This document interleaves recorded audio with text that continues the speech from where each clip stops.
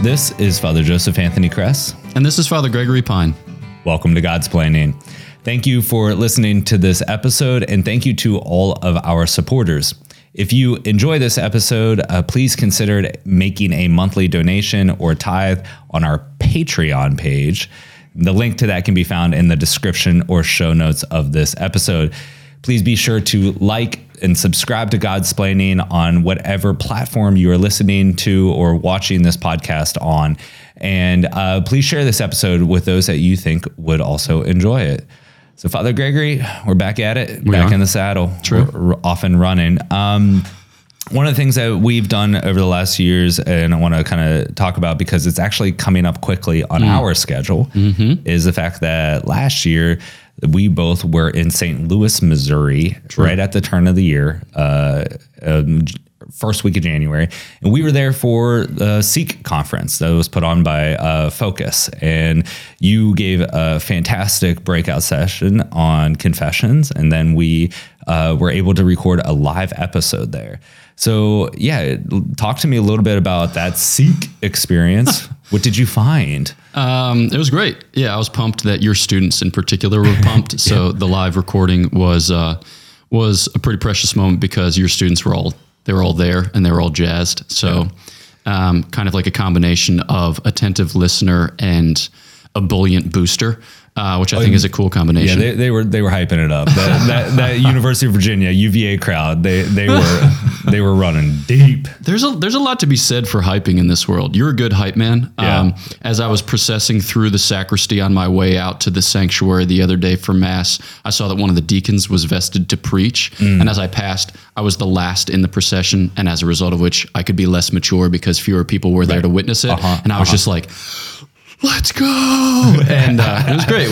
We had a sweet moment there in the sacristy, and he preached the lights out. It was wonderful. So Seek has a little bit of that let's go vibe to it. And by a little bit, I mean a lot of bit. The conference will happen again this year, the first week of January. January 1st through the 5th. Bingo. In St. Louis, Missouri. And spoiler alert to all of our listeners, we're going to be there. There it is. Yeah, we're going to run it back. We'll be there with a few, I think a few of our other hosts may be there as well. Do another live episode and hopefully get the hype train. Oh, yeah. Get that hype train moving. Exactly. And we'll be there. So we've had, I think this will be now my goodness, I don't know, 7th, 8th, some 9th Seek at this point. Check it. I love that event. I'm a big fan of it. I've seen my students have deep conversions and they come back from Seek. And yeah, we talked about it being a hype event. And there's this little kind of, I have a lot of hesitation in my life of these big kind of mountaintop experiences where we're just going to, have you drink from a fire hose and then send you back and be like, you're so hyped up for this and then whatever. But that Seek event is a real deep encounter with the Lord Jesus. And then we're lucky enough to have a campus ministry at UVA where we can continue that work that was initiated at Seek, and we can continue to follow up. And I've seen so many students maybe have this kind of touch, like at an arm's length connection to the faith or something. They'll make the jump and go to Seek, but then they come back really on fire, have a deep encounter with the Lord Jesus and continue to grow in their faith and lead others and become Bible study leaders and to help lead others to closer to Jesus. So we're expecting, always we expect the Lord to work. Now, how he does that, we don't have many expectations of how he's going to work, but we do have that expectation that when people seek the Lord, seek first his kingdom, and put themselves in a proximate place to encounter his love and mercy, that he will do something big and he'll do something major. And I've seen that in my students, and I've seen the follow-up as well. And that's part of my joy, is I get to be there for the follow-up on it all. Not mine. Yeah. I leave. Which is great. This is why I love that so much, is because you parachute in, you just drop on, boom, boom, baby, boom, boom. And then I get to let's run with that. Yeah, exactly. Whereas I retreat back to my cell, the rock under which I live, so as to read books and write them. Please God. But yeah, you had the place packed for your breakout session, and you were just on stage, just owning it, and you were speaking so quickly. It was your words per minute, man. They were skyrocketing. If it's not 170, it's just not happening. Yeah. So I think, I've made mention of the fact in the past that one of my goals in life is to defeat 2 times speed. And I've gotten several emails from listeners who say, you made a valiant effort, but I can still listen to you at 2 times speed. So maybe that shouldn't be my goal in life, insofar as that doesn't necessarily have anything to do with the glory of God or the salvation of souls. And yet it is amusing. And here we are. But I know you're in the zone when your RPMs are just so high. And I remember like sitting in the back of this huge like convention hall, and you were just like up front and just like this. I was like, oh, he's in it. Yep. He is going right now, which is great. I love it. So we'll have more opportunities this year at Seek, because I'm doing a concurrent session, an impact session like last year. We have the live recording. We've got like the Ascension podcast panel. So it's like a lot of things. It's kind of a cornucopia insofar as you're inclined to Thanksgiving displays. It's like a menagerie insofar as you might find yourself in a marketplace in Northern Africa. It's like I'll stop. Yeah. Okay. A charcuterie board. Yeah, exactly. If you find yourself at a farm to table type place. So, I think so check us out. Look for Father Gregory and all of his cornucopia events in St. Louis. I'll just be milling around getting my steps in, because I just wander around all over the place there. But check us out at Seek. We're excited to be there. Check out Godsplaining in St. Louis. Speaking of the greatness of God, yes, and how he works, and we expect him to do big things because he promises that he'll do those things. Yep. Now, the specifics of how that looks, we don't really have many expectations but we do expect him to move in big ways when hearts are humbled and open before him. And that's kind of what we actually want to talk about this episode, is the greatness of God and how we then can strive for greatness. And we should be unafraid to really strive for excellence and greatness in our life.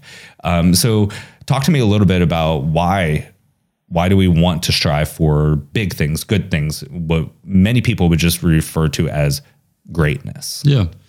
No, it's a cool question. It's an interesting question. And I think it resonates with a lot of people in a very kind of foundational way. This idea that, okay, it has been told to me, it has often been preached or proclaimed to me that I am called to greatness.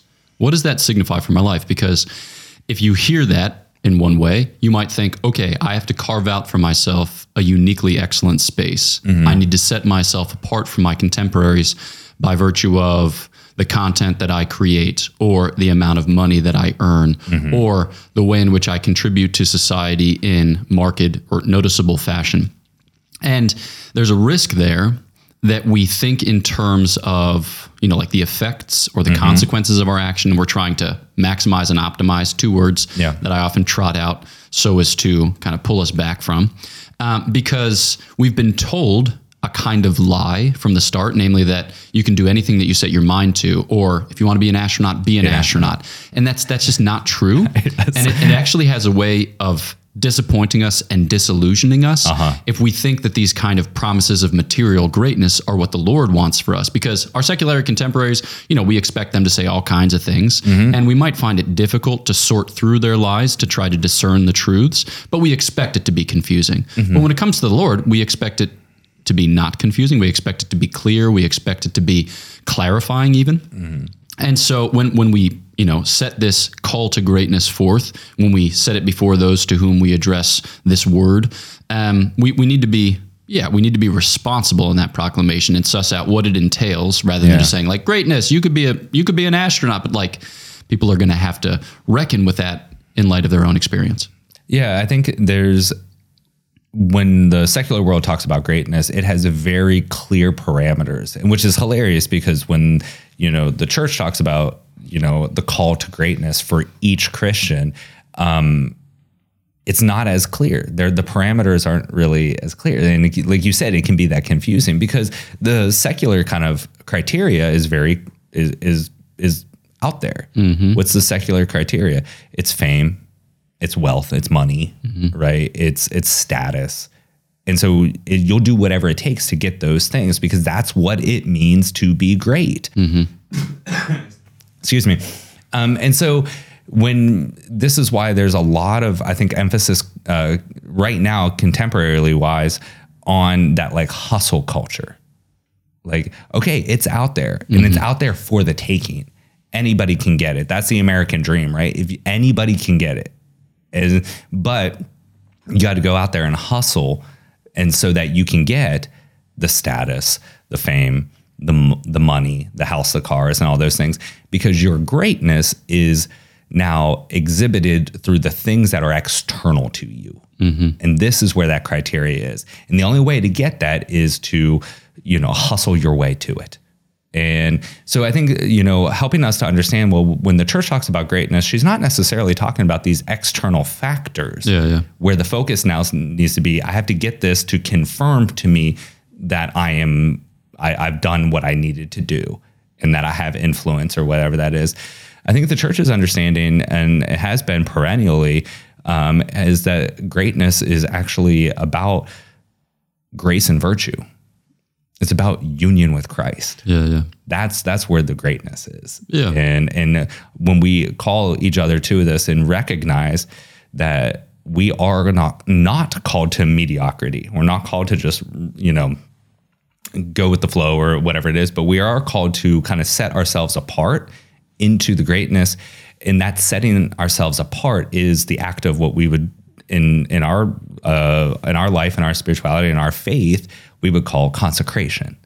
The setting ourselves apart for greatness is to set ourselves apart for union with Christ. And that's exhibited through our words, our actions, and all these other things.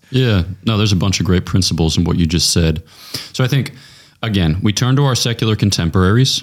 They want to be great. You mentioned these various ways in which they try to set themselves apart as excellent by comparison to whoever might be in that space that they occupy, whether it be wealth or pleasure, fame, glory, honor. You can think of all these different false gods, as it were, or secondary goods in a certain sense, things that will set up as competing gods to the one true God, in service of our own ego or the upbuilding of our own self-image. Now, okay, when we take it then into the Christian space, or when we seek to claim of it what's good, to purify or to cleanse of it what's bad, then we need to hold certain, like foundational truths before our mind's eye, which is one, that God loves us all. All right. And that we are here and now trying to respond, recognize and respond to that love with some facility, with some graciousness.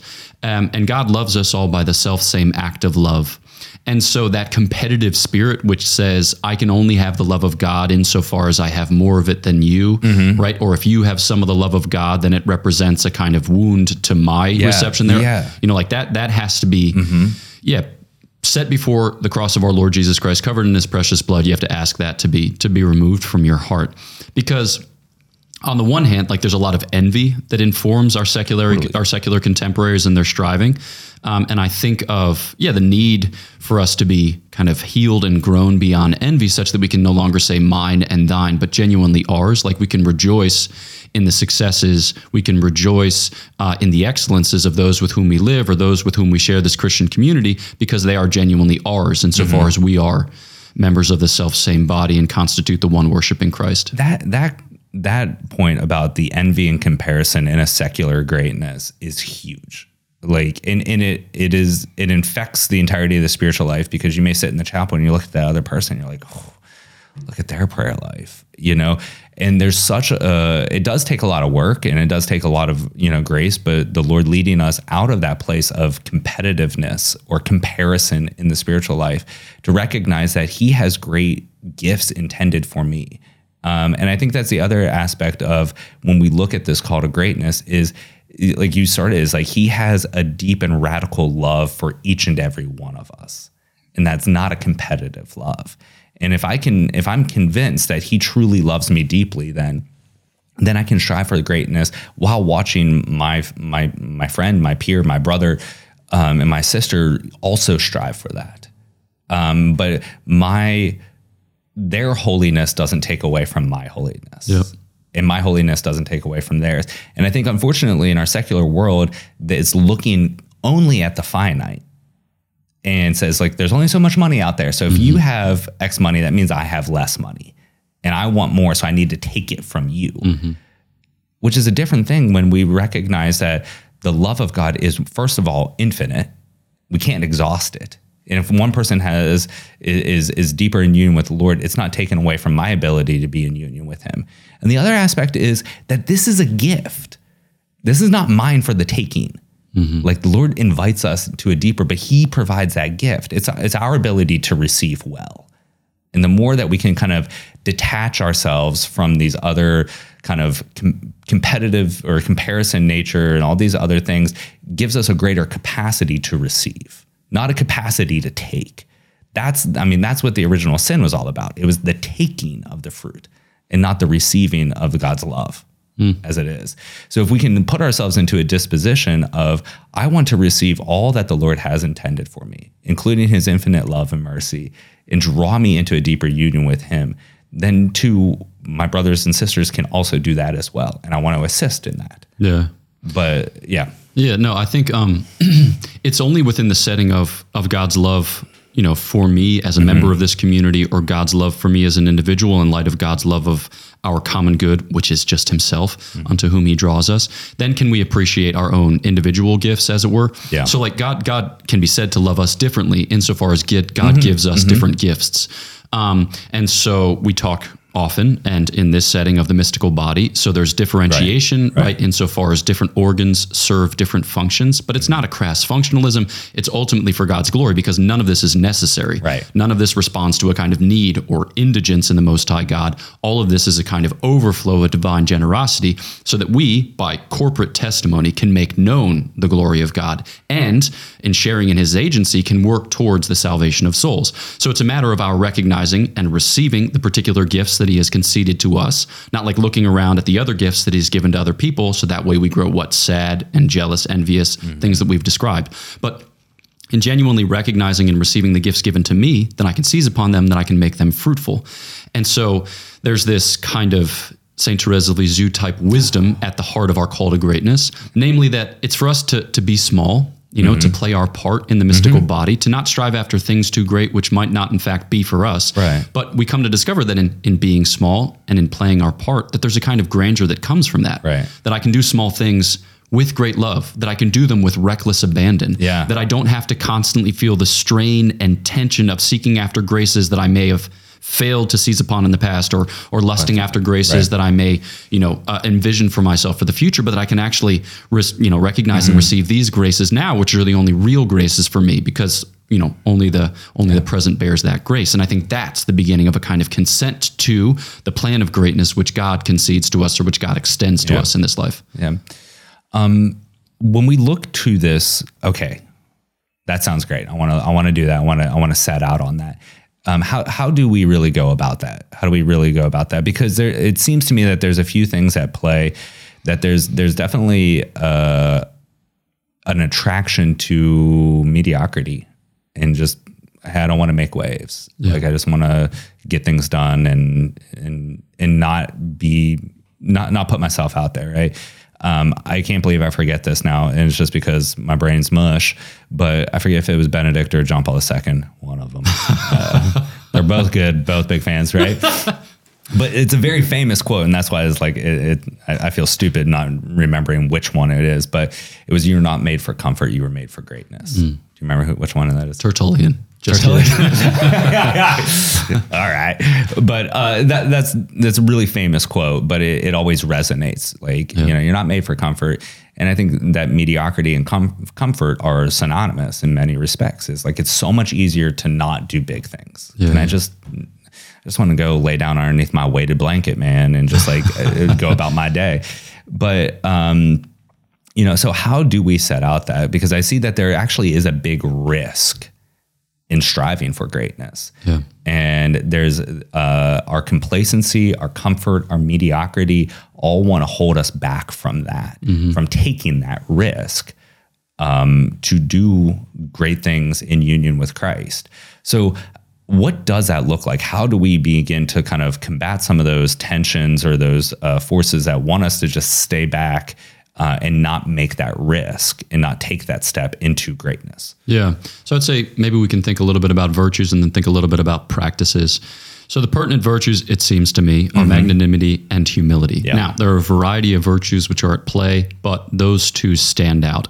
Magnanimity is not something that we talk about often, but basically it's the virtue which informs our pursuit of great things worthy of great honors, precisely because they are great. Yeah. So a lot of times we'll back away from great pursuits because we fear that it's prideful, right? That we're kind of going beyond our reach or kind of extending beyond what falls within our purview as, kind of limited, little, humble, whatever, Okay, so but there's this virtue which spurs us on, which impels us to pursue great things worthy of great honors, precisely because they're great, because it is for precisely this reason that we were endowed with this human nature. Ooh. Like nature is both a principle of identity and a principle of mission. It sets the terms both for who we are and then what we're made for. Yes. So it's a principle of not only, static who we are-atude, it's also a principle of dynamic who we are to become atude.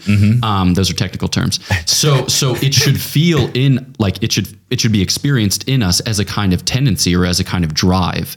And insofar as we constantly experience the failure or the foreclosure upon that drive, it will send us into the pits of despair. It will cause us to be consumed by sadness and anger and frustration. But insofar as we can heal and grow that in the life of prayer, sacrament, penance, and other things besides, then that will grow. It will gather strength and we'll experience it in a yet more empowered and emboldened way as conducting us to the term for which it is intended.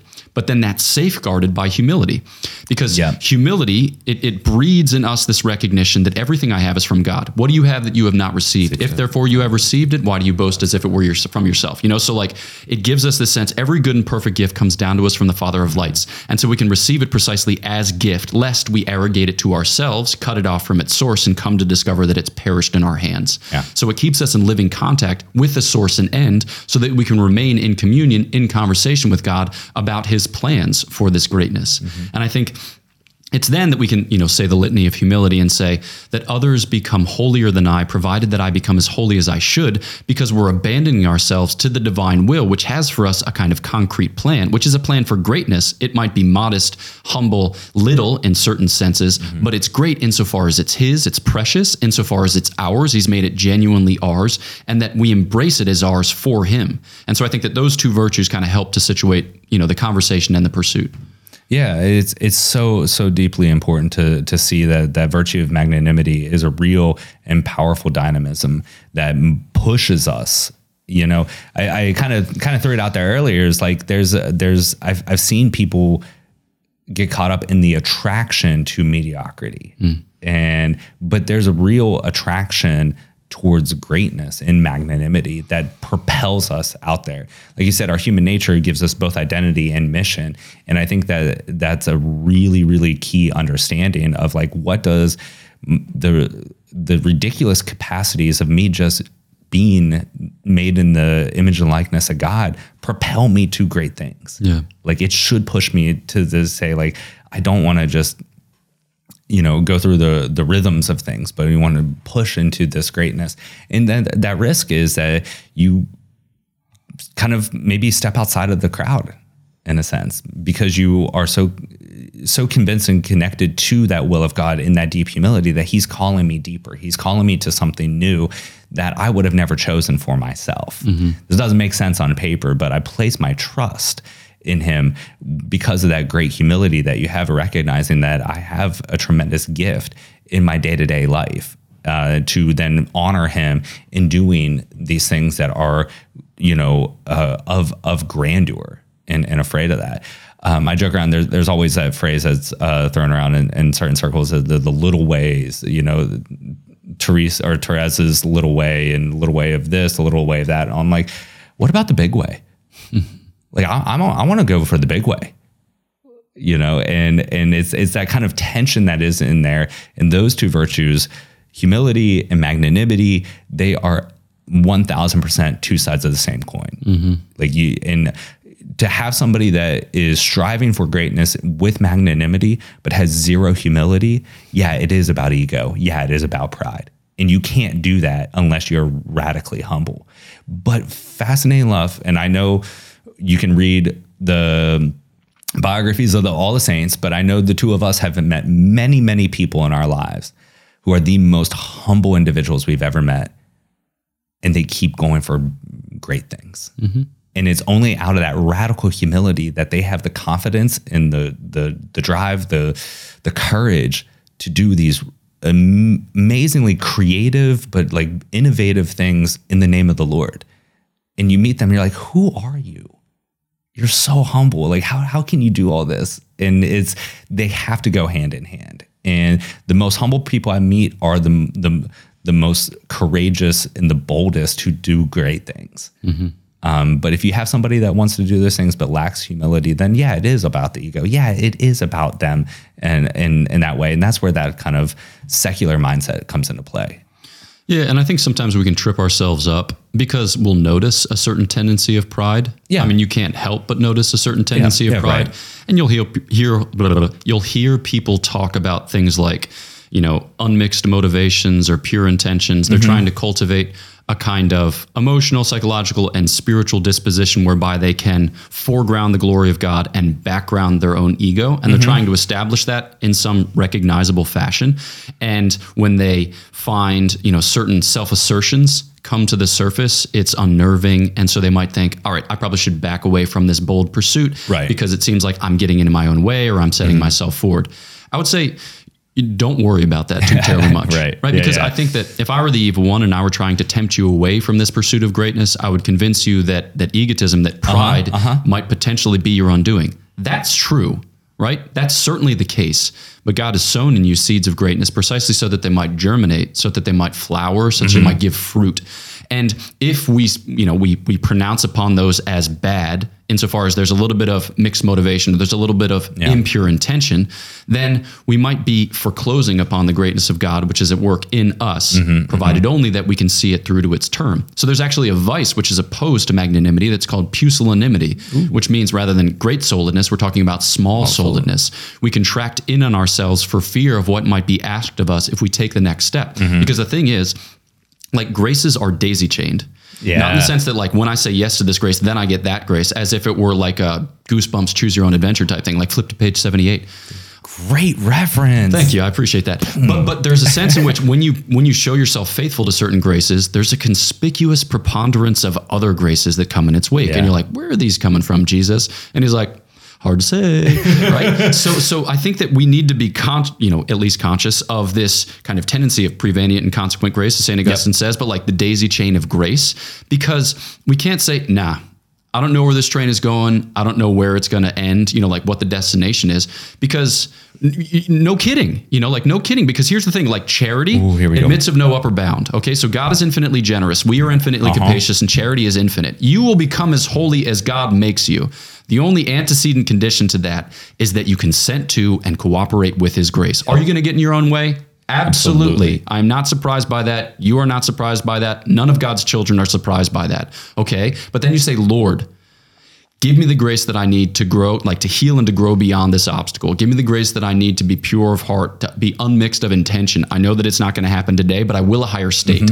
I will a higher state. And I trust that you, who have promised that it is so, will bring it to completion, because you're the only one who can, because you're the only one who's competent. So, yes. I think, so the two things that you bring up there is, like, I found so many students, and I'm gonna make a claim out there. I have no scientific or research to actually back this up. It's just my gut that's telling me this. But I've seen so many people that have that failure to launch syndrome because the intended end result is not a guarantee. And I think it plagues men actually a little more than women. Once again, that's where my research falls short. I don't know. That's just me thinking that. But I've seen so many guys that are like, I really like this girl. And it's like, well, they're like, I don't know what to do with it. It's like, I'm talking to her roommate and I'm talking to her best friend. I don't know. Like, I kind of want to ask her out, but I'm not quite sure she's interested. And I was like, I got a fail-safe way. It is 100% fail-proof to figure out whether or not she's interested in you or not. And they're like, what is it?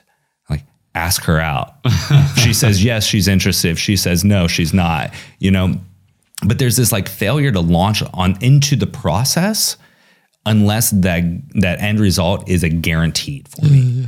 And so I'm just going to hold back, hold. And you see this with so many people. It's like, I want to discern the will of God for whatever it may be, a vocation, a project, a job opportunity. I want to know before I launch. It's like, no, you actually have to launch into the process. And that brings up another thing is like, if we are truly seeking first the kingdom of God and we are pursuing a deep union with Jesus, I think we underestimate how much the Lord actually trusts us. Mm-hmm. He trusts us more than we trust ourselves. Yeah. And we can, if we are seeking union with him above all things, then there are times where we have to make that decision. And we can be confident in ourselves and say, I'm striving for a perfect union with Jesus. And in that, my will is to be united to his will. But there are times that I have to make that decision. Yeah. And to be unafraid, right? The line from Augustine that gets thrown around, unfortunately, in all the wrong settings, but it's like, love and do what you will. Mm-hmm. Like, if we are truly loving with Christ's love and we are so united to Christ in his love, then we can do what we will because his will is our will. Mm-hmm. And our will is his will. And we should be unafraid of that. Yeah. But like that desire to say, like, to start into that process, because graces then will beget more graces. And we'll learn the process, we'll make some failures, but we see the redemption and the healing process of these things to become more united to him throughout that process. Mm-hmm. And yeah, we don't know where the destination ends. Well, actually, there's a line from Zach Bryan, who I would love to do a whole episode on all of his songs. Big Zach Bryan fan over here. But one of his opening poems of when he says, I know where it ends, but I don't know where the journey goes. And I think we know where this pilgrimage ends. It ends with Jesus. Now, where it goes, I don't know. But that doesn't mean I don't set out on that journey, even though, like, I know where it ends, but I don't know what the journey looks like in this process. And it's these graces to continually push and to do these big things that are drawing us because of the gift, the grace that is our human nature. Yeah. Maybe just a final thought is, I'm thinking of the line from St. Teresa of Calcutta, which is often quoted to this effect, that God doesn't ask us to be successful, he asks us to be faithful. And I think that's a great way of kind of summarizing some of our key points, in that I think a lot of us, part of this failure to launch experience that many suffer, is because they talk about success, or they envision success in terms of external or exteriorly verifiable things.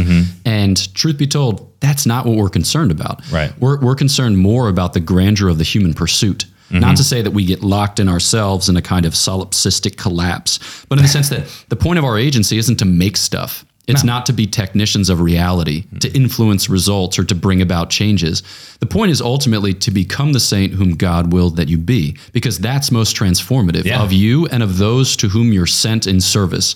And so, like, if we think about results, we'll often trip ourselves up. But if we think about fidelity, then the grandeur of our lives will kind of open up before us with ever increasing clarity, with further and further opportunities, with a greater sense of both identity and mission. But that's something that's progressive. And here's the thing, the Lord gave you a whole life for precisely that reason. And to your point, like, he trusts us more than we trust ourselves.